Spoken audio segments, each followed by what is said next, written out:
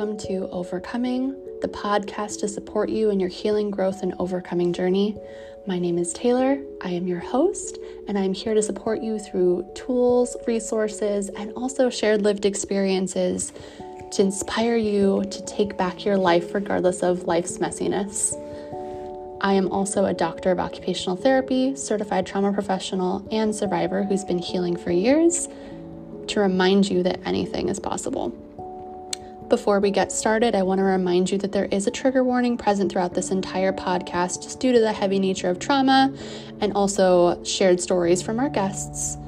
Additionally, this is for educational purposes only. Make sure that you are checking out and going to see your medical providers and psychology professionals for individualized advice. Again, take care of yourself. If you need crisis resources, they are on my website. You can also contact the emergency services. And now that all of that is out of the way, I invite you to take some deep breaths, ground yourself, and join me in this overcoming journey. All right, so hi everyone, and welcome back. Today we have a special guest with us, and her name is Wannessa Badger.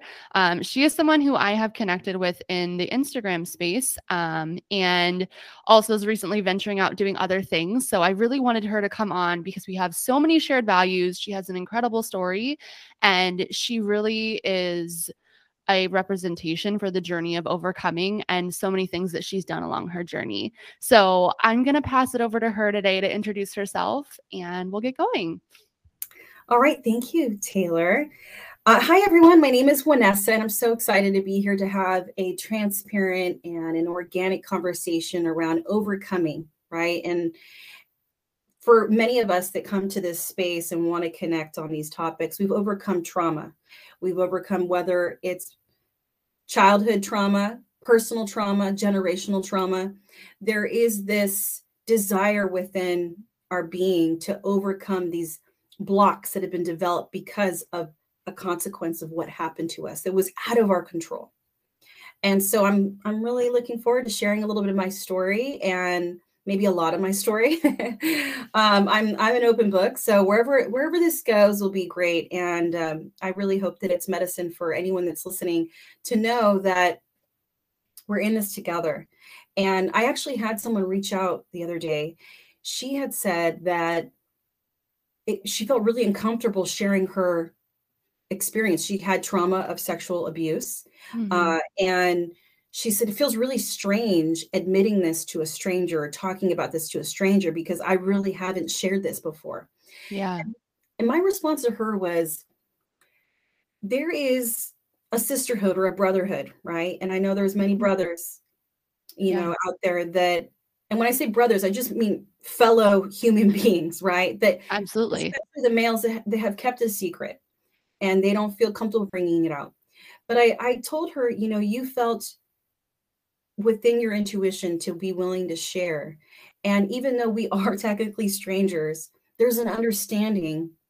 There's this sisterhood of understanding when you've experienced sexual trauma or any type of trauma, whether it's that fractures your own self-esteem, your sense of self-worth, right? But especially sexual trauma, because there's an understanding that many times family members or even friends can't really ever understand what kind of wounds that plays. What it's kind everything. It's absolutely everything. I'm being a survivor myself. I was 22 when it happened. And, you know, for me, it was not as much of the physical as it was the emotional and the spiritual damage that it did to me.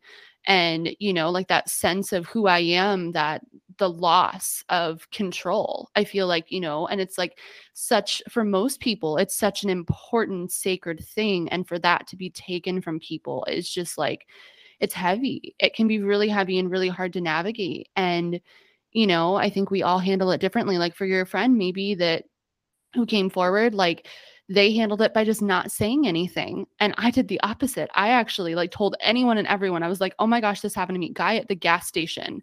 I was off. And I was like, oh my gosh, this just happened to me recently. And that's why I'm off. Like I had to like justify why I was the way I was. And there was like no filter because my body was just in shock and overload for months after. So, you know, I'm glad we're touching on this topic today because it's one of those things that we don't talk about it because it's uncomfortable sometimes, right?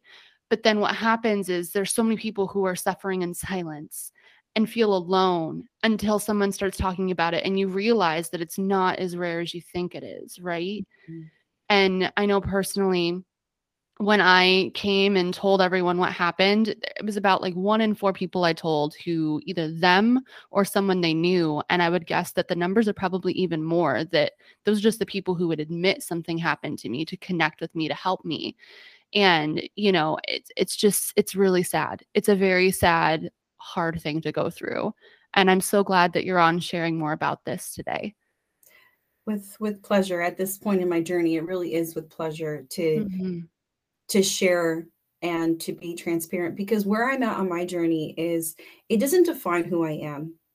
And there's a disconnection now. There's a piece that's been made with my own inner child and releasing of the disillusion of shame that came along with it. Now, for me, I was sexually abused between the age of 3 and 5. Mm-hmm. And it was my grandfather on my mother's side, and he was visiting from Guatemala. So when he had left, and I struggled for 2 years, right? So more than that, but what I'm trying to say, before I broke the silence, Yeah. I was having nightmares because he would come and get me in the middle of the night. Yeah. So I had really hard time sleeping. Mm-hmm. I had nightmares. Couldn't tell my mom, so I would pretend that I had a nightmare about a dinosaur. I would make up these nightmares just so my mom would let me stay Oh in my her bed and gosh. she could cuddle me, right? Yeah. And so I told her when I was 7. Now, here's the thing that is really difficult when individuals are coming forward and breaking the silence. There's this great amount of fear about what kind of response is going to be given. Yes. Love my mom, and I know that in the moment it was a defense mechanism. It was her way of just like I think she was in shock when I told her. Yeah. But her first response to me was, "But I told you not to sit on anybody's lap." Mm. And as a 7-year-old, that being the first response, Yeah. really devastating for me, because in the moment I was kind of like laughing, like I was kind of like chuckling in a way. Mm-hmm. Comfortable. She's like, "No way, no, my father." I'm like, "Yeah, yeah," and she's like, "No, but I slept in the same bed as him when I was little," and then it went to like, "I told you not to sit on anybody's lap," and Mm-hmm. it was really hurtful, and I carried that for a long, long time. And so that coming forward, sometimes can compound that trauma of shame that is Absolutely. so, it's like I said, it's a disillusion. Mm-hmm. So I I can share my story as well, how I got to where I'm at today. Mm-hmm. This disconnection, this piece, and almost I've gotten to a point where I don't need to tell my story. Oh yeah. Where I definitely had to tell my story. I gravitated towards individuals. It's interesting because a lot of the friends that I made throughout my childhood, Mm-hmm. and the ones that I gravitated towards, ended up discovering that they were survivors as well. It's like we know. It's like it's this comfort that like when you go through a shared trauma, it does bond you in a way, right? It's like this unspeakable thing that is just so challenging to process. And whether you're a young child or a grown up, like you understand that like it feels so lonely and there's no one who could possibly understand the feelings in your body and in your mind and this war inside you that's happening unless they've been there. Yeah. And there's this extra comfort level, this extra like layer of shedding shame when we know someone else has been there, because they're not going to judge. Right. And so just naturally we kind of feel that. And I resonate with you as well. Like, I look back as a teenager and I was around people who didn't say it at the time, but they were dealing with significant trauma in their household. And those were the people I gravitated towards. And so, it's really interesting, because it's like somehow we find our community. Like, I would love to look into more research to that, to like, if there actually is like a psychological link to that, because looking back in my life, that's definitely happened too. And it's like, we're creating our own safe space with people who get it. Yeah. Yeah. When I look back, for me, when I think of my younger selves, I know that I saw a quality in these ladies, these young girls, these friends that I developed. There was this quality of this unspoken, like you said, inner struggle that I could notice. Also, there's behaviors that show up that I also saw reflected, mirrored back, like, oh, I get that. I get that kind of behavior. And there's something underneath that. And so part of my life journey is I've been very much drawn to shadow work since I was little. And just organically, before I even knew what shadow work was, I wanted to understand why I was doing something the way I was doing. Why are other people doing the way doing those things? And even yes, I would look at the trauma influenced and trauma backed behaviors, but I also looked at the positive, the healthy. What do healthy relationships look like? What does a healthy mother-daughter relationship look like? What is a healthy father-son or father-daughter relationship? I was always very curious. What does a good friendship look like? And so from a young age, I started studying, observing, and then I ended up going and getting my degree in child development and family studies to really do a deep dive on inner child healing and shadow work, because that's pretty much what that degree is. That's awesome. And then learning about what healthy relationships, especially for the family studies, like what makes it unhealthy? What are the dynamics of an unhealthy relationship and the consequences? You get family dynamics and attachment and all that. And so the reason for all that is I knew that I wanted to have a family of my own. And my father was not in the picture. He couldn't stop partying, and he had his own inner demons from his own traumatic childhood as well. And it's so common, that generational link right there. Like, absolutely. Yeah. So before I knew what a cycle breaker was as well, I knew that I wanted to be the change. My mom came from a family of a lot of trauma with, come to discover sexual abuse, which is very common in a lot of Hispanic households and probably other cultures. Of course, there's no doubt about it. I think it's 1 in 5 women, last I checked, have been are survivors, but just all brushed under the rug. So speaking about that silence, like, oh, so-and-so did, molest or abuse or rape that family member.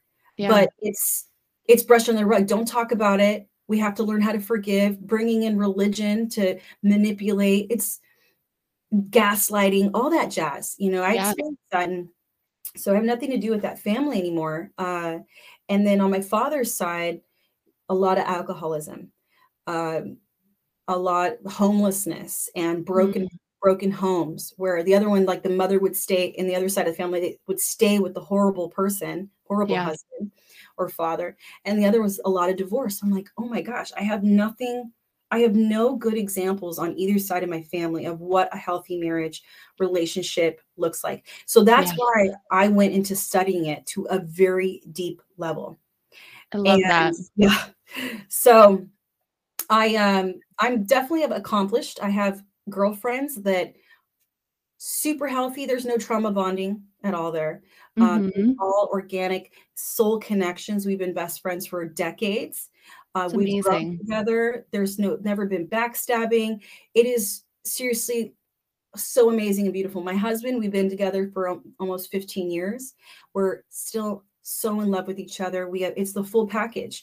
We're still attracted to each other. As a survivor of sexual trauma, that's a big hurdle.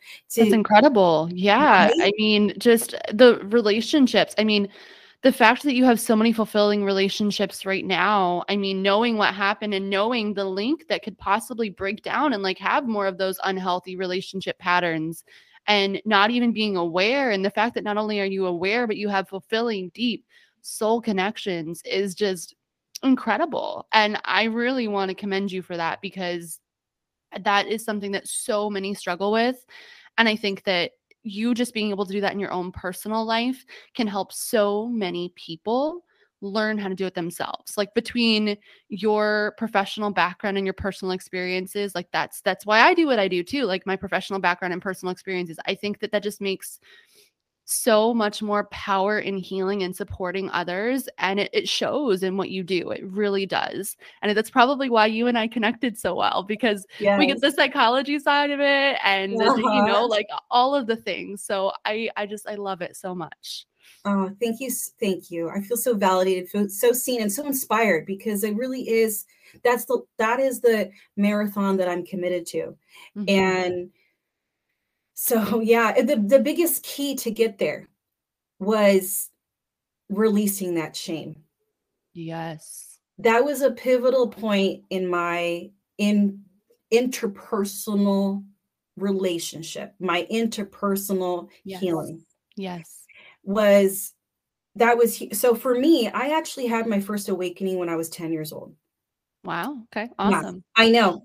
I mean, maybe because I grew up in the church. I don't even know. Like, I really can't explain it. And that's why I really am into transpersonal psychology. Transpersonal is beyond the personal, beyond, it Yeah. means beyond personality, beyond personal. There is an element, I think, that for those that are willing to open their mind or even explore, maybe it's not even that big of a deal to understand that and to acknowledge that we are more than our body and our thoughts and our emotions, that there's something else there, right? Yeah. It's Oh yeah. it's a soul. I actually think that they're two different things, actually. Ooh.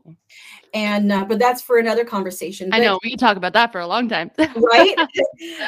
So I was 10 years old, really random. I'm coming in from recess, and I had this realization that I was not really happy. I was putting on it. Mm. Honestly, to me, it was a spiritual experience, because as a 10-year-old, why in the world would I stop in my tracks to think, you're not happy? It was almost like a voice telling me, like, you're not happy. You're faking it. You're just putting on a smile on your face. Wow.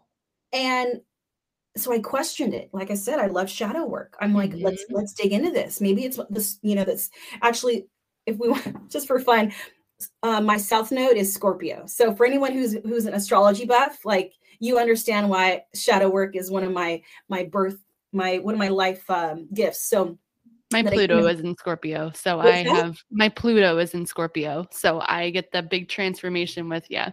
Yeah. Yeah. Okay, you get it. So Mhm. I and then I realized, okay, so why am I putting a smile on my face? Why am I faking this? Oh, because I'm actually really sad. Yeah. Why am I really sad? Why am I, I didn't know depression at the time, but like, why am I feeling this way? Yeah. And then I had a picture of my 3-year-old self come into my mind of experiencing sexual trauma. Wow. And I realized I'm still sad about that. Yeah. I still feel broken about that. And in fact, I feel ashamed about it. I Mhm. feel that, and this is me 10 years old, I feel that everyone can look at me and see that I'm damaged, that Mm. I'm not good enough. I'm connecting with this little girl right now. So, and she really felt like everyone could see that she wasn't who she was. Like, I felt like everyone thought could see that I was a fraud, or that I wasn't, like, in a weird way, this imposter syndrome, right? As a 10-year-old. And then I realized, then I got actually angry. There was a part of Oh, me, yeah. that was like, no, no, no. And here's the thing. This is what I fought for. No way is that monster, that predator, Mhm. going to continue to sabotage and abuse me anymore. Yes. That person does not get to affect the rest of my life. I'm right there with you. That's what woke me up too. They don't get that much power over you. Mm-hmm. Like, I just want to stop for a minute and acknowledge that. Like, that narrative is so powerful.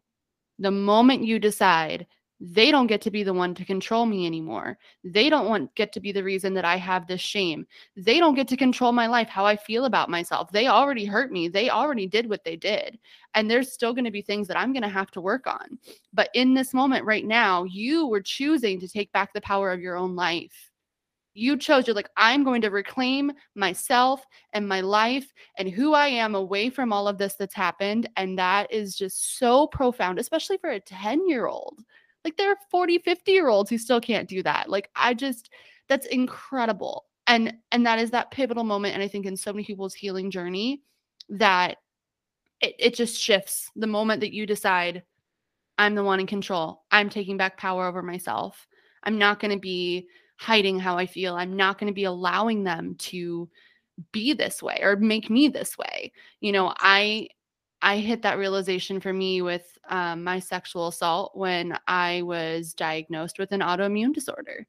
There's no links in my family, and the emerging research with significant trauma and autoimmune conditions. And I was just like, and now I am physically marked and physically damaged. And I remember the anger that came out with that. And, the power for me was reclaiming my life as far as the physical stuff.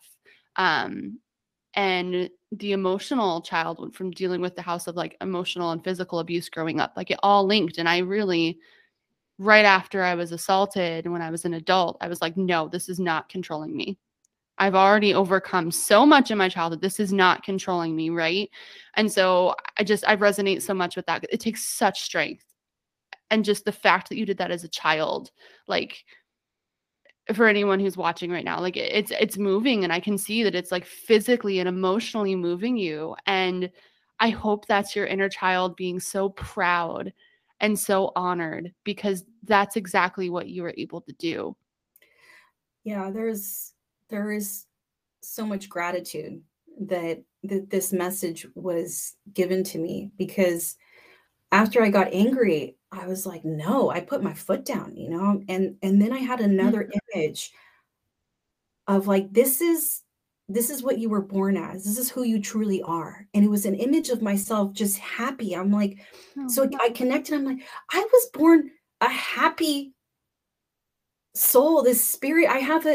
I love people, and I love to be friendly, and I love to welcome individuals, and I'm not going to let what happened rob me of my essence of who I truly am. Yeah. And so that's, like you said, I reclaim my happiness. Mm-hmm. And so, yes, I was putting a smile on my face, but then I realized, like, no, who I truly am is a happy, bubbly, loves to connect, loves people, loves to share my light. Yeah. That was one of the songs that I learned in school, that for so many years when I was having those dark nights of the soul, because yes, this was a great awakening, but it wasn't an immediate overnight healing. Okay. Mm-hmm. It was still miraculous. Don't get me wrong, because it put me on a trajectory of self-healing and self-discovery. And for a reason, I love to talk about this. I love to share with people. And that's part of my purpose. Our purpose is our passion, right? Yes. I'm not here to fix Yes. anybody. I'm not here to fix anyone. I'm not here to fix anything. We're meant to have a life where we live in joy, that we love what we do, and that we bless the world doing it. And so this Mm-hmm. happens to be part of that. I'm still figuring out exactly, because it's so much fun. But I realized, okay, I was a happy person. Okay, so here's the second half of the awakening. All of a sudden, I realized that, yes, this happened to me. Now, here's another detail to my story that is actually really important. And I realized this later when I've shared the story before. I was actually born with a rare kidney disease. And I was supposed to supposedly die before the age of 1. But it didn't end up killing me, but I ended up having a lot of issues, a lot of problems with my health. I was in and out of the hospital so much throughout my childhood. And I had my kidney removed, my left kidney removed when I was 7, but I always had so many stomach issues, so many issues with my body, so many medications. I had Mhm. asthma. I mean, I was hospitalized for pneumonia multiple times a year, bronchitis, and allergies. And so the reason I'm sharing this is that when I ended up having this connection in my mind that I was I was born a happy spirit, and that my soul is wants to share love and wants to be a light.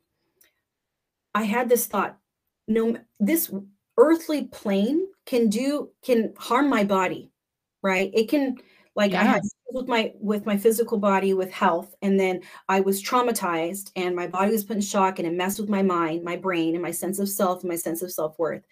But I realized that it can never, no matter what happens in this lifetime, it can never touch the purity of my spirit, my Mm. limitless, timeless, beautiful, loving spirit.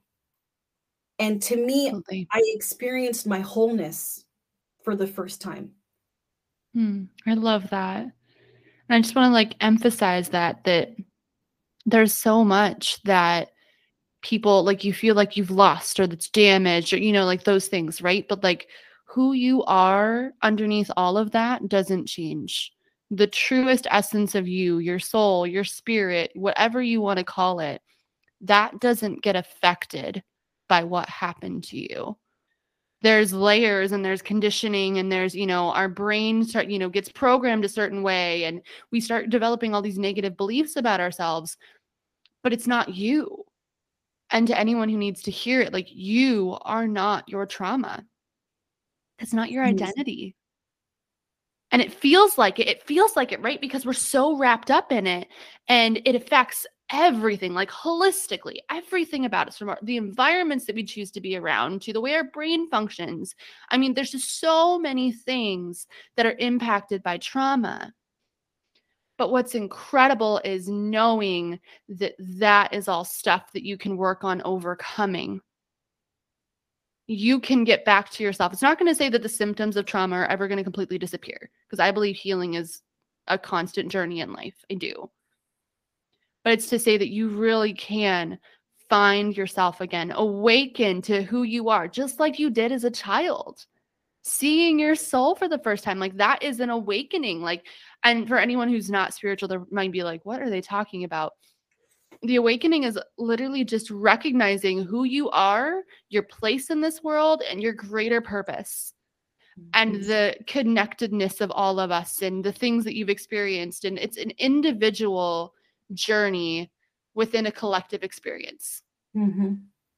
And the moment you recognize how deep that goes, that's what a lot of people call a spiritual awakening, because a lot of people at that point, they make big shifts in their life. And it may be at like rock bottom or after trauma or things like that, but it's just this realization that you're not living the way that you are destined to be living. There's more out there. And you start getting curious and you start diving into your own journey of self-development.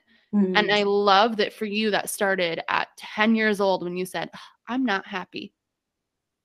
Like, that is so profound. Thank you. So Oh my gosh, I profound. love that, the way you described awakening, like, and all those elements, and just that self-awareness that comes into play. Yeah. And yes, and it's a process of reclaiming what we Mhm. have forgotten, right? Yeah. Yeah. That's exactly it. I know. I'm like, oh, we are so on the same page with things. Woo, it just makes me happy. And again, Oh, it's like yeah. I feel so validated just being able to show up and share these things, because for me, there were parts of myself that I hid that didn't fit into this little model or this box that everyone told me I should be in, right? Whether that's my parents not accepting or society setting standards, like, and so when we reclaim those parts of ourselves and say, you know what? No, I'm going to talk about this. This is a passion. This is incredible, right? Like Mhm. for me, just talking about spiritual awakening with you is so deeply fulfilling to that part of me and that inner child who suppressed so many of these things. Because I had spiritual experiences when I was younger as well, Mm. but I suppressed them. I acted like it didn't happen. I was just like in denial because it didn't feel safe to explore. for me in my household, right? So just the fact that you felt comfortable enough with yourself, you were able to explore what was going on, and that started this like pivotal journey for you of where you are now as an adult. Like that's, like your profession. That's incredible. And, I think anyone listening and myself are just so inspired by that. So Thank you. inspired. Thank you. Yeah, it's been an amazing ride, I'll say, and definitely have had a lot of hurdles come my path. That after that, it was just wanting more. You mentioned that curiosity. When you have an awakening, then you start asking. You want to learn more and more. And you could have found me in the self-help aisle of the bookstore or the library as a teenager, going through books. And there is this concept that I have seen trend through Instagram or social media that, oh, if you're an empath, that it's probably because you were a trauma survivor. Have you come across that? I have heard that, yes. Just because being it's like we had to hypersensitive. adapt, right? Like you had to know what everyone else was feeling. You had to internalize, you had to pick up on all these cues. And so it becomes like an adaptive response. Yeah. But even still, I mean, even it doesn't even have to be, any type of, I guess, any type of initiative or catalyst to create that hypersensitivity as a child can happen. But some people are just born really sensitive, it's, Yeah. and so I actually am on the fence of, it could be either or.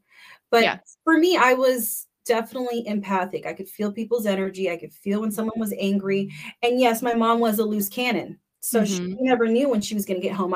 It's almost as if I could tell by the way she was opening the door, like the way the keys jangled. Yes. Like whether or not she was going to be in a good mood or a bad mood, whether she was going to get ticked off about something random in the house not being done, or if she was going to come in wanting to be lovey-dovey. And I hated that. I hated it. I did not like living on eggshells. Oh yeah.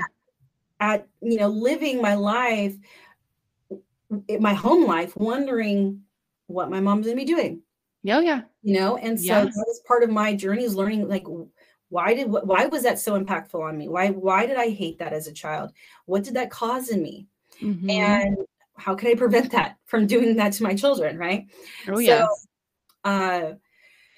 So being an empath, I would start looking into researching how can I protect myself? How can I still be of service? And here it is like, how can I still honor my light? Oh, I mentioned that song is This Little Light of Mine that I love. I'm going to let it shine. So how can I still show up for people the way that I want, to love the individuals that cross my path without feeling completely drained and so sad? When they share their stories, since I was little, I've had individuals just share their stories with me. And yeah, me too. Yeah. So I'm just, so I love to hear the stories. I love being there for people, but I found myself sometimes feeling the aftermath, like the heaviness of it, or feeling, carrying on the emotion, taking on the emotion. I started noticing that some individuals were starting to take advantage of that, and so how could I start to still be of service, but still protect my energy field, is really the way. I didn't have the words for it, but we're all energy. So, and so then I started looking into learning about boundaries, communicating boundaries, started learning about how to ground myself so that I can hold firm, but not take in what others are giving. And so that was a nice period of my journey, learning about that, and then diving into the studies. But it took a long time to get to the point where I didn't feel the need to tell my story anymore, unless I know that it's going to be medicine for someone else. And so that's me sharing today. I don't know. No, I love it. I resonate so much with that. And thank you for sharing and being so vulnerable and open. I think that it does help so many people who are stuck in that feeling of alone or silence, or, like that shame, just to hear people like openly and confidently say like, this happened and it didn't change who I am. Like, that's why I do what I do. I know that's a lot of the reason why you do what you do. And just, when we do it often, we forget the power that it holds. But I just want to remind you, like, that is an incredible, powerful tool for connection and support for people who have been through things like you. And, I love how you said, like, I don't need to share my story anymore. Like, I don't feel that need to do it anymore. And it reminds me of something that one of my professors in OT school said to me. And they're like, okay, well, you can share this, but you need to know your reasoning behind it. Like, why are you doing this? Are you just validating yourself? Are you, just needing, like, what is the reason? Because if you don't know the reason you're sharing something, it's not going to be met right. And maybe it's too personal, or maybe it's too triggering right now. Like, so having those like self-reflective tools to be like, okay, where does this actually come from? Where does this desire to do this? Or, and so I know I personally had to do a few more years of work before I could start something like this, because it is so hard. And, recognizing, okay, what part of me is hurting right now, or what part of me needs to be seen, or, knowing the purpose behind these things. And I love how you're like, I don't do it anymore unless it's medicine for someone else, because, like, you validated yourself. You've let go of that shame, and like, those are the things that hold us back. But I think also those are the things that get us into the over-explaining, the people-pleasing, the, like the over-justifying, the closing down to who we are and being a chameleon, right? Like those things. It's that shame piece. And I love how you touched on that so much, because it really is. It's like that shame. And for me, that, the pivotal point in my healing journey was when I started understanding like self-worth work and like the self-love wounds and things like that I didn't have. And it came from a huge sense of shame in who I was and what had happened to me, right? And meshing them together, right? That who I am and what happened to me has to be the same thing. And so I created this narrative that was, well, I am a survivor. I'm going to wear it like a badge. Like I literally, I was a teenager. I was like, I'm going to write a book when I'm older, and it's going to be from trauma to triumph, because this is not going to define me, and I'm going to triumph, right?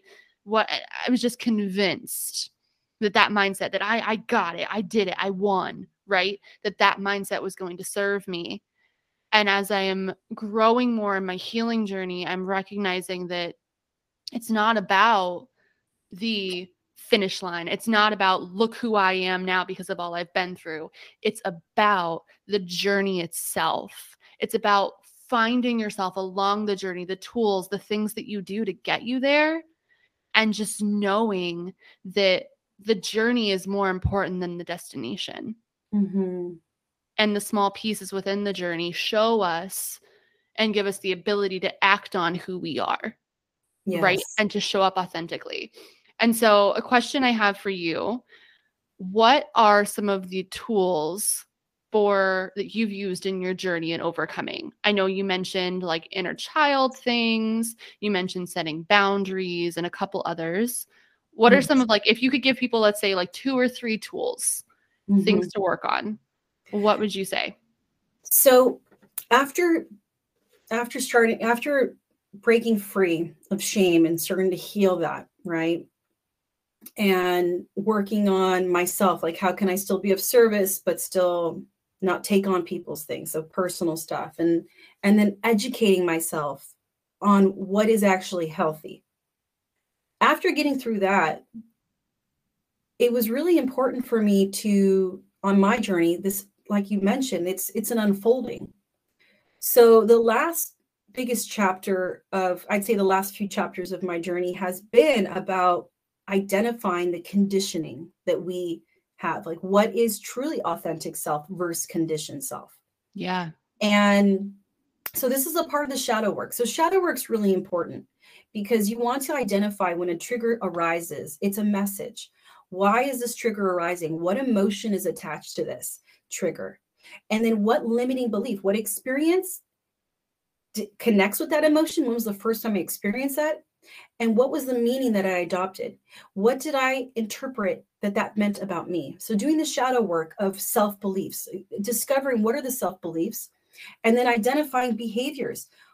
Okay, you mentioned questioning. Why if you're going to tell a story, what's the reason behind the story? Mm-hmm. We got to do the same thing with our behaviors. Absolutely. Why am I doing this? Is it because I have a fractured sense of self-worth and people pleasing and being a perfectionist and these elements of codependency? And are these because I don't feel worthy and I'm trying to compensate for that? Or is that really truly your authentic self? And Yeah. so is really doing that shadow work is really huge, because I believe we are self-healers. We can heal ourselves. And so shadow work is really big. Community, connecting with community, that's huge. Mm-hmm. Some of the things that I've trained myself in that have really helped. Well, so shadow work, education, that's huge. I could Yeah. not make the breakthroughs that I made without learning what is healthy love, what is true love versus what is not true love. Mm-hmm. And had I not done that, I would have settled for less. Well, and yeah, because you learned otherwise without looking deeper into like literature and things like that, like you learned what that was in an unhealthy way. And so what was modeled to you was unhealthy. And so how are you supposed to know any different unless you Mhm. dive into these things and you get the education behind it? Love Yes. that. And science it's there for us to learn. Okay, it's like Absolutely. the field of psychology and the field of sociology, communication. You want to learn how to effectively communicate through conflict. This has all been discovered, what Mhm. works. So really being willing to study your evolvement. Like, how are you Yeah. going to evolve? So that's huge. And then there's some things that just can't be explained, that not that they can't be explained, but some things that just can't be remedied through shadow work and through education. And that's where I ended up going into extra work and studying and training. Yeah. So for instance, as a survivor, flashbacks are such, they're hard to get rid of. Absolutely. You get triggered and you know that you're getting triggered because of the trauma, but the mind is really difficult to, like, your limiting beliefs, and is one thing to be conscious about it, but the subconscious, how Mm-hmm. do you work with the subconscious mind that you feel like you're not worth, and you're not worthy, you're not enough? How do Mm-hmm. you deal with these triggers that keep surfacing from your inner child? So I guess my answer is really like not one or two things. I'm kind of bringing it all, but No, I mean, I think it's great. okay. Keep going. You're good. Keep Okay. going. So with the subconscious mind, I love working with the subconscious mind and investigating it. So that's done through shadow work, of course, because Mm-hmm. what is the motive behind, what is the belief behind the behavior? And that's really raising your self-awareness. That's awakening yourself to your reality, the reality that you're creating. Yeah. And And real so, quick, when she's saying shadow work, it's like the idea that there are these light and these shadow sides of us, right? Like these, and like the shadow can be all kinds of different things. And feel free to correct me in anything if I'm wrong, because I'm fairly new to this. But it can be your ego or the traumas or the things that happen. It's created this almost like darker response it's still a sense of us, but there are different motives behind it. And so the idea of shadow work is getting down to the motives of why you're showing up a little bit differently and how to integrate the dark and the light to find that authentic self within. yeah. Yeah, exactly. There's parts of ourselves that were oppressed or repressed, emotions, feelings. There's also what's called the golden shadow, which I teach about in some of my courses. I've done a couple of workshops, that there's actually parts of us that have been repressed and oppressed that are actually quite golden. They're gold, and they're parts of us that really do want to come to light. But that's for another day. But let me give you, look, for those of you who are not familiar with shadow work, let me give you an example of just like an easy little personal story of mine with shadow work. When I started stepping into entrepreneurship, that was a whole new realm. I felt like, wow, I really feel worthy. I have these flourishing relationships in my life, healthy relationships. And I thought I really felt a great sense of self-worth in my life. And that showed up in my relationships, right? When Mm-hmm. we don't have that, we attract unhealthy relationships, whether it is trauma bonding or if it's just we need to learn our lesson. We have to figure out our truth through that relationship. And that's why it's been attracted to us. But when I started entrepreneurship, I did some shadow work. Shadow work is investigating yourself. It's questioning yourself. It's journal work. And I asked myself, I'm wondering, okay, why am I having this hesitancy with my creativity? Why is it that I'm feeling these fears? Why am I feeling that I'm not enough when I put my work out there? And after doing some personal questioning, and one strategy for anyone that's interested in doing shadow work is one strategy is called the 5 whys. So asking yourself why 5 times. Why this? And you give yourself an answer, and then you journal a little bit more. Why? Then why that? Why? And you keep going till you get to this core belief or this core wound that is like, oh my gosh, that's why. So for me, when I started doing the shadow work, it took me back to 7 years old. And I realized when I was 7, I was painting, doing watercolor. I was painting I thought it was the most beautiful painting of this vase with these purple tulips. And I was so proud of my work. And I put it up, and the teacher puts it all up on the board. And I just felt like, wow, I think I did amazing. I was really proud. I wasn't being competitive. I just felt that my creativity was awesome. And the next day I come to school and I walk in. First thing, I walk into class, all the pictures are up. Everybody's painting. And there was a first place ribbon, a second place ribbon, and a third place ribbon on the pictures. And mine didn't have a ribbon. And I was crushed. I thought, wow, I really thought that I had a talent here, or that I was really creative, or that I did a really good job. I must be delusional to think that my work was really good. So I put the power of my creativity, the worth of my creativity into other people instead of owning it. So I did my own inner child healing with that. So inner child is really working with the parts of ourselves that had these really impactful experiences that influence the way we think of ourselves today. So I realized, wow, I'm insecure about sharing my creativity because I wonder if I'm delusional that it's worthy. And so after healing that, I was able to step into my power and the power that we all share, that your creativity is your own personal expression of who you are, and it is it's priceless. Yeah. And you gotta own that. So that's just a little example of shadow work that I did that I feels like very clear. Yeah, definitely. Incorporates a little bit of the inner child healing. So with inner child healing, there's parts of us. So with inner child healing, it's a matter of, simply put, it's a matter of acknowledging those really old emotional wounds and the interpretations that little girl or little boy in you took on, and then having who you are today speak to that part of you and to make peace. And if there was something like that, let's say that the inner child didn't feel safe when she was a little girl, he was a little boy, just didn't feel safe in the household. When you create an inner child healing, there's an integration so that the part of you now can acknowledge and say, I'm going to keep you safe from now on. I know you didn't feel that, but I'm going to take that responsibility, so that your inner child is not driving the car of your life.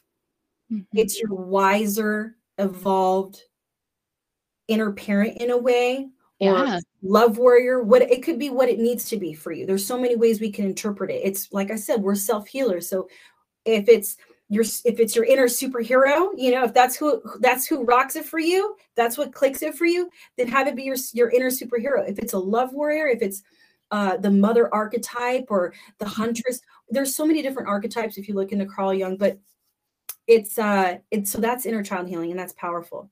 Now going into, and thank you for listening so intently, the subconscious mind. The purpose of shadow work and inner child healing is to access the subconscious mind. Yes. Now, the subconscious mind is actually not a part of you that really you can communicate with very well.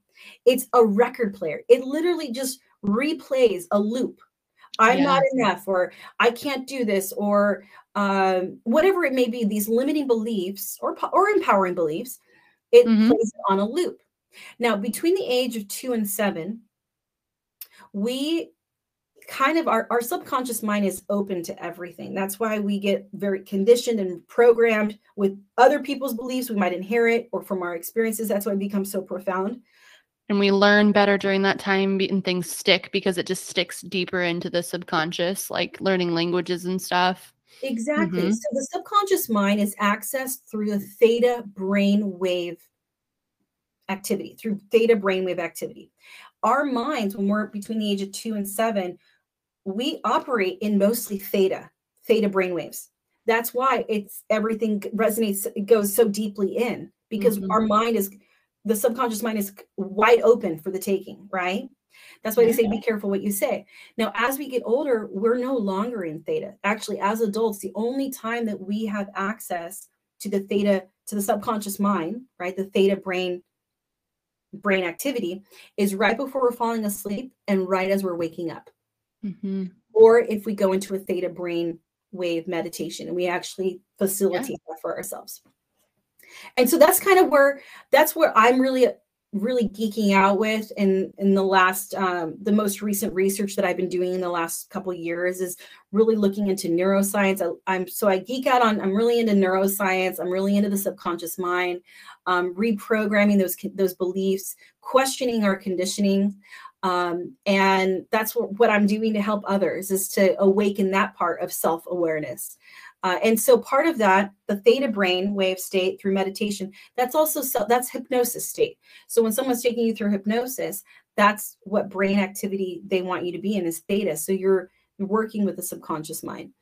And so what I offer is, when I'm working with clients and educating, is how can you how can you capitalize on the times that you're falling asleep or waking up, or go into like a theta meditation, so that you can reprogram these limiting beliefs that are holding you back from fulfilling your purpose, or to have the confidence to pursue your dreams, or whether it's to strengthen your voice. I'm finding that that's a big thing for women that I work with, is Mm. trusting ourselves is a big thing. Yes. And then having the voice to speak up for ourselves, to speak up for our needs, wants, desires, and boundaries. Yeah. So that's something that's been really that has been really fantastic, with seeing the growth with the individuals and the beautiful women that come across my path that I get to work with. That's amazing. Like, just, it's incredible that as adults, we don't tap into that as much. And, there are ways that we can. So, question for you, just got me curious. I know there's like some new stuff, and I haven't really seen any research one way or another, but like the binaural beats with the Mhm. different frequencies and stuff. Do you think that would have any possible effect, or, like that kind of thing? If that could Yeah, help tap into certain brain waves? yeah. I mean, so the nice thing about the binaural beats is it's a frequency. So everything is like, even our emotions hold a frequency. Actually, shame is one of the lowest vibrating emotions that there Mm-hmm. is. And so for anyone that, if you're ever residing in the vibration, the frequency of shame, and you're looking to come out of it, an easy, quick way, go get a piece of fruit or a vegetable. I mean, organic fruits and vegetables have a higher frequency, or essential oils. Mm-hmm. Essential oils will help you shift. So maybe the idea of going from shame to feeling grateful and loving and or enlightened, that's too far. You should see how many jumps it takes to get Oh to yeah, that. that's a lot. That's a lot. But I Something find that I that, might do, I might yeah, post the frequency chart, like the spiral, so yes, that people can see alongside this podcast what we're talking about, because I think that'd be a really good resource for people. yes. I did a reel on it a while ago, but and so, yeah, just to raise your frequency, essential oils actually are really jam-packed, high frequency. Actually, rose essential oil has one of the highest frequencies. It vibrates at one Mm, of the highest frequencies for all plants and for humans. And so I like interesting. to, some people don't like the smell of rose. I love lavender. I love to create my own little blends. And so for me, Mm-hmm. if I'm looking for, if I don't have time to meditate, but I'm feeling a little sluggish or I'm feeling a little off, I will just take a moment. I'll get some essential oils and I'll breathe in through your olfactory system. Mm-hmm. Is super, super powerful. You want to Yes. shift your vibration, you want to shift your mood.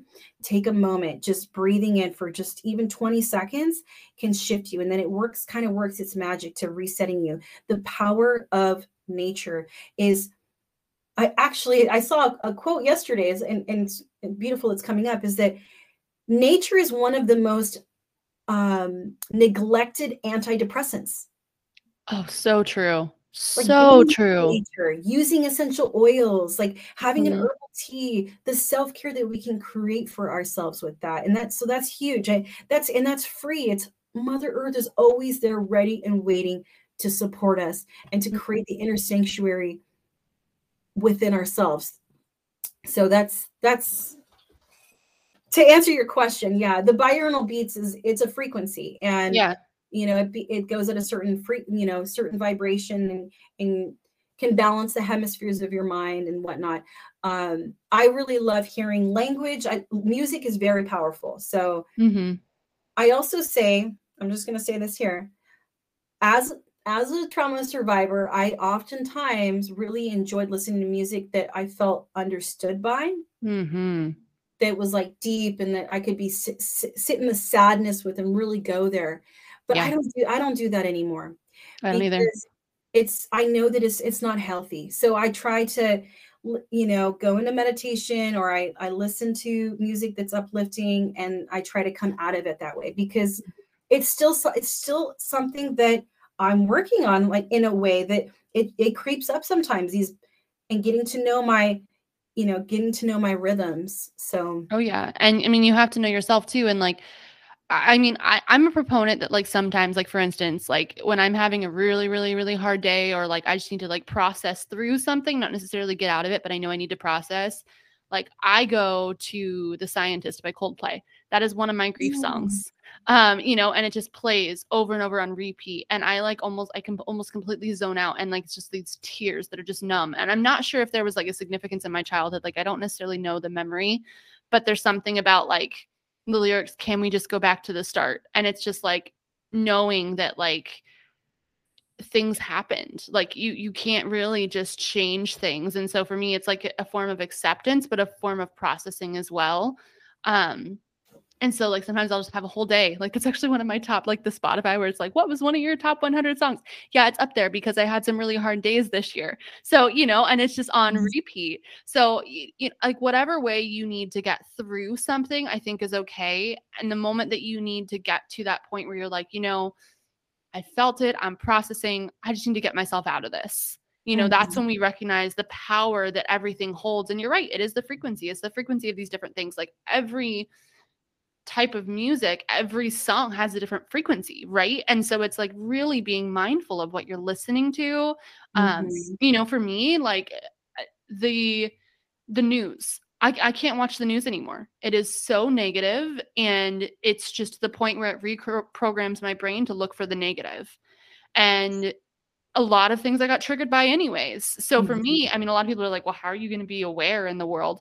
Something's big enough, someone will tell me. Like, you know what I mean? It's not like, and it's not to say that it's like inconsiderate or not caring what other things are going on. It's like at some point I have to protect myself.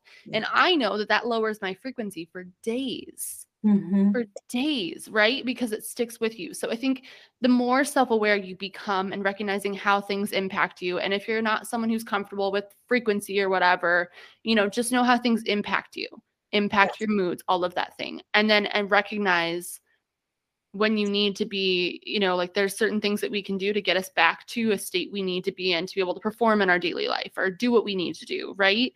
And I love these tools that you've shared, like even like the essential oils. Like I would love, like if you have a resource or anything on like that you would like to Yeah. share for Oh, the yeah. different ones, that would Yeah. change my life. I know that. And I've always been drawn to rose. So that's very interesting to me. Oh, yeah. I actually have Yes. there's a amazing woman. Her name's Deborah, and she's a fellow trauma survivor. She's now in holistic care, and she creates these blends, and it's a company called Be Grace and Ease. And I love her blends, her essential oils, and I will definitely share with you. She creates Yeah. everything on her own, and I mean, I just love her so, so much. So the love that comes with it as well is really beautiful. And she's a scientist. She like geeked out on this. Like I she's done love like that. chemistry, and she Yes. knows, like, it's really amazing. But I do want to, speaking of frequency, I want to share, like, because I've been so transparent about just who I am and what's worked for me, just to complete it all for those who are listening. energy work has really been something pivotal for me as well. One, Mm-hmm. knowing that we are all energy. So knowing when something triggers you, like, what does that do to your energy? Is trusting your intuition, learning how to connect with who you, like, all of you, not just your physical. Yes, there's your nervous system, and that's tied in with energy. But I really love emotion code. If anyone wants to look up emotion code, that's really accessing the emotions that are trapped within your energy field. And I know I'm really geeking out here or going a little bit. Oh no, I love it. Keep Yeah. going. Okay. Go deep. Go deep. Okay, yeah. So emotion code is amazing. I have been able to access trapped emotions, which is compressed energy in my field. Like, and the thing is that our body wants to protect us. Our mind wants to protect us. So emotion code has been really pivotal for me because it's brought into my awareness what my mind is trying to hide from me, right? In order to Mm-hmm. survive. Yeah. So I have uncovered so much. I did a lot of mother wound healing through emotion code and releasing. And actually, emotion code helped me to get rid of the flashbacks. There were these 3 memories that just I could not get rid of. And even with EMI, which is similar to EMDR, Mm-hmm. it was the emotion code for me that really worked because it brought up what was attached to those images, what were my beliefs, Yeah. what were the meanings that I was giving them. And I Where was is it really able held to, in your body and yes, all that stuff? yeah, Wow. in the Yeah. mind. And so that's been really wonderful for me as the energy work. And so I like it all. I'm like, I geek out on the neuroscience. Let's get into developmental psychology, Oh yeah. transpersonal psychology. Let's get into the energy work and energy healing, because we are all of that. And Mm-hmm. we're all connected, the Mm-hmm. mother earth, and like bringing in all of that. So that's who I am. And where I'm at is I'm like, okay, how can I bring all of this and into a neat little package, Yes. for other people to start integrating. And one of my hurdles is really had to be, well, who am I going to turn off by this? Who am I going to offend? And that's part of the inner Yes. child, like the fear Mm-hmm. from being raised in the church or like, and whatnot. Mm-hmm. Right. But I am just, so there. I am the person who has suppressed any kind of spiritual belief, anything that people don't see as mainstream, like even until probably like a year and a half ago. Like, so there. I am so with you mm, that, especially when we know it's part of our purpose. Like, for me, this is holistic self development that includes physical, emotional, mental, and spiritual. And there's research behind it. People are like, oh, no, I don't understand the spiritual part of it. So, no, you're woo woo or you're crazy or whatever they want to say. And it's like, the invalidation can keep us from bringing these important parts in, and it's like it's in there. It shows how powerful it is, right? And so I love that you're speaking on this and you have more of the science part behind it too, because I think that will help people understand how important it really is. mm-hmm, So mm-hmm. so important. Yeah. Well, thank you so much. I love connecting with you, and Same. it really is validating and encouraging and inspiring, because I have to realize that I'm not for everybody, Mm-hmm. and that just because what some of the things that I have found that have worked for me to heal might live outside of someone's belief system, that doesn't mean that it's invalid, right? People Absolutely. people didn't believe in electricity before they're like, I can't see what you're talking about. What do you mean I'm going to be able to flip a switch and the light turns on? To them, that is outside of their belief system. So it seems miraculous. Yeah. But so I know that things are catching up. For instance, epigenetics. Okay. Yes. Inheriting trauma. Oh, right. You inherited. They have discovered in science that we do inherit Yeah. trauma from our ancestors up to, I think it was 14 generations. Yeah. Whoa, right? So a lot of Mm-hmm. this is turning to be discovered by science. And I really have been enjoying being able to share that more and more.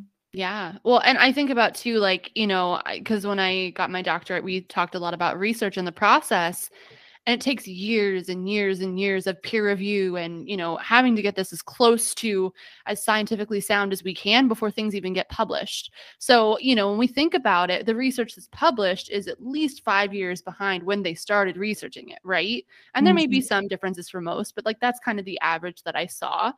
And so I would bet, I think of like mindfulness, meditation, that was considered like, oh, so like not okay, right? And like my entire project was focused on the impact of mindfulness for childhood trauma.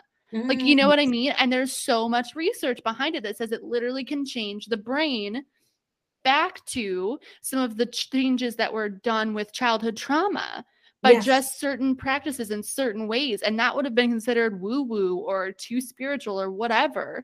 But there's science behind it now. And so I agree with you that I think, you're not for everyone. Yeah, I'm not for everyone either. And that's kept me small for a long time. But I think that also science is getting there to the point where this is going to be so mainstream in a few years that people, maybe a decade or so, but they're just going to be like, oh, it makes so much sense, and we're going to understand each other deeper. And just the way the collective right now has even started gaining awareness into their patterns with 2020. Like when we look at everything happening with like racial inequalities and how these biases and how people are interacting, and like, the things that are belief systems and how people are showing up in how we want to help each other or not in regards to the pandemic, like there's just so much that has been shown, and so many people are waking up. Like this is a collective awakening. We're looking for the meaning of what is going on ourselves, what, our own patterns. Like that's what's happened in 2020. This pandemic, this collective trauma has allowed us to look deeper. And some people, we just had the time, we were forced, either lost jobs or whatever. But also you're like, okay, well, this is a stressful time. What can I do to make myself feel safe right now? Right. And I think that a lot of trauma survivors have possibly had more awakenings earlier because sometimes that's what it takes, right? Like, I'm not safe. I'm not where I need to be. Like, how do I need to get to where I need to be? And, for people who are experiencing that for the first time, this like heavy, consistent, toxic stress load, that it's allowing us to look deeper. And so, I think the science and spirituality aspect, it's going to collide more and more in the incoming decades. And we don't know everything. We don't know everything. And there's still things that I can't explain. And I know there's things you can't explain, but it's our truth, And so not being exiled for believing those things. And like I said, mark my words, we're going to 20, 30 years down the road, there's going to be things like understanding like the frequencies and like the collective consciousness. Like that's going to be science. Oh, there's no doubt. There's no doubt. I am marking your words and I also believe 100%. Yes. Yeah. So thank you so much. Yeah. There's been during this quarantine, after the truth was brought up and a lot of that emotion, it was like, okay, what have you unconsciously, what behaviors have you been doing that you're unconscious about, the motives or the beliefs behind that? So you're right. There's been a huge awakening there and reflection. That's shadow work. That's truly like the shadow work has been repressed on a collective level. Yeah. Shadow work is at play. Absolutely. And I couldn't be more proud of what we're doing as a collective as well during this time. And I think in its own way, there is definitely something divine about what's happening. And there's more to it, we could go on about that. That's a whole, I know. We can always come back on. We can get deeper into the spiritual stuff. Like like you are welcome whenever. Absolutely. Oh, thank you. Yeah. And I'm doing a lot right now. I'm studying neurocycle. So getting into the science of how to reprogram self-beliefs without going into maybe having to do meditation. It takes a little bit slower. So the subconscious mind, there's two ways to access it. It's through the theta, right? The theta brainwaves, or it's through repetition, habituation, not just saying an affirmation over and over. So that's what I'm going to be teaching a lot of in my upcoming course, the inner healing, self-healing journey that I'm doing next month, teaching about how you can reprogram your own beliefs, by practicing these little strategies that have been proven by science. So it's exciting. Yeah, but I definitely want to come back and talk with you because this is so refreshing. Yes. Oh yeah, I know. I'm like, we just have so many like-minded beliefs. Like it's just I love it. I love it. And I was afraid too. I was like, I don't know if with my, my trauma survivor following, what they're going to think when I start incorporating more of my spirituality. Like, I had a separate spiritual podcast, and I realized that, like, that's only a portion. That's a portion of my passion, right? It's the holistic, like, it's everything. And honestly, like, I am definitely a big proponent. I think the spiritual stuff and like the self-wound and the self-love, like that is one of the biggest things to help you. But it's only a piece. It's a piece to the Yes. puzzle, right? And Yes. so, just being able to tap into that and to say, guess what? This is a piece. This is take it or leave it. That's fine. There are other ways to put this together. There Yes. are, right?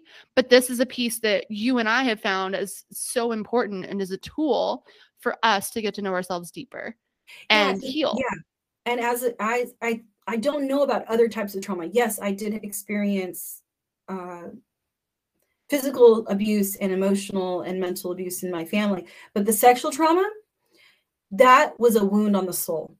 Yeah. That surpassed like the mind. Mm-hmm. Yes, it impacted the mind, of course, and my body, being triggered and not being able to control the emotional self. But on the soul level, it's when you're robbed of your innocence or the shock that you experience, it's so deep. So how do you, in order to be able to heal that, you have to go that deep.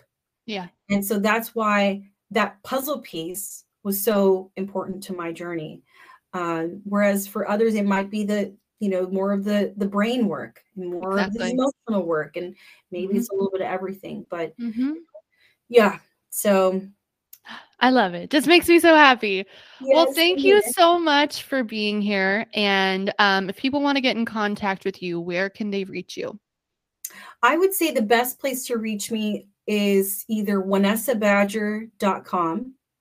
And my name is, it's like, my name will be written. I'll have it in the show notes. And then I also have the cyclebreakersclub.com that is a space for where I'm hosting my courses, breaking the cycles of limiting beliefs and emotional wounds and how to self-heal. But I'm evolving. There's a lot coming forth. And so if you want to stay in touch and you want to share, connection there, feel free to reach out there, and we can grow together. Perfect. And I mean, it's okay for us to be evolving, right? Like, I know I'm evolving as well. Like, it's a constant journey. It's a constant journey of healing, overcoming, and finding ourselves along the way and claiming that. Yes. And yes. That's, I love how you said that. It's like, that literally wraps up. That's what this whole podcast is about. That's what life is about. It's just like, it just goes together so beautifully. And I just want to end it on that note because that was wonderful. So thank you so much for sharing your story and being here and all of your knowledge. I'm sure we'll connect again soon, and this audience will not be a stranger to you. And we'll just keep moving forward. But to everyone listening, thank you so much. Remember, you have the power to transform your life. You do. And this is just one example of some of the things that you can do, and stick around and we're going to dive deeper into some of the others. Also, like, Reiki is another one too, where I'm going to have a guest coming on. So, there's just so many things that you dive into, and it's whatever works for you to help you reclaim yourself after everything that's happened. So have a wonderful day, and thanks for being here. Bye. Thanks, everyone. Bye.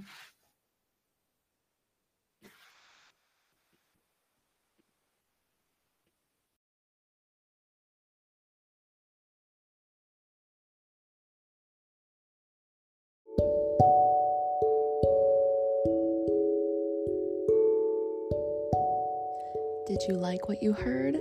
Spread the word. Thank you so much for listening. Feel free to share, like, comment, write a review. Connect with us deeper on Instagram at SOS with Dr. Taylor, and all services are on my website at survivorsovercomingsilence.com. I am just so thrilled and honored to hold this space with you all, and thank you so much for listening.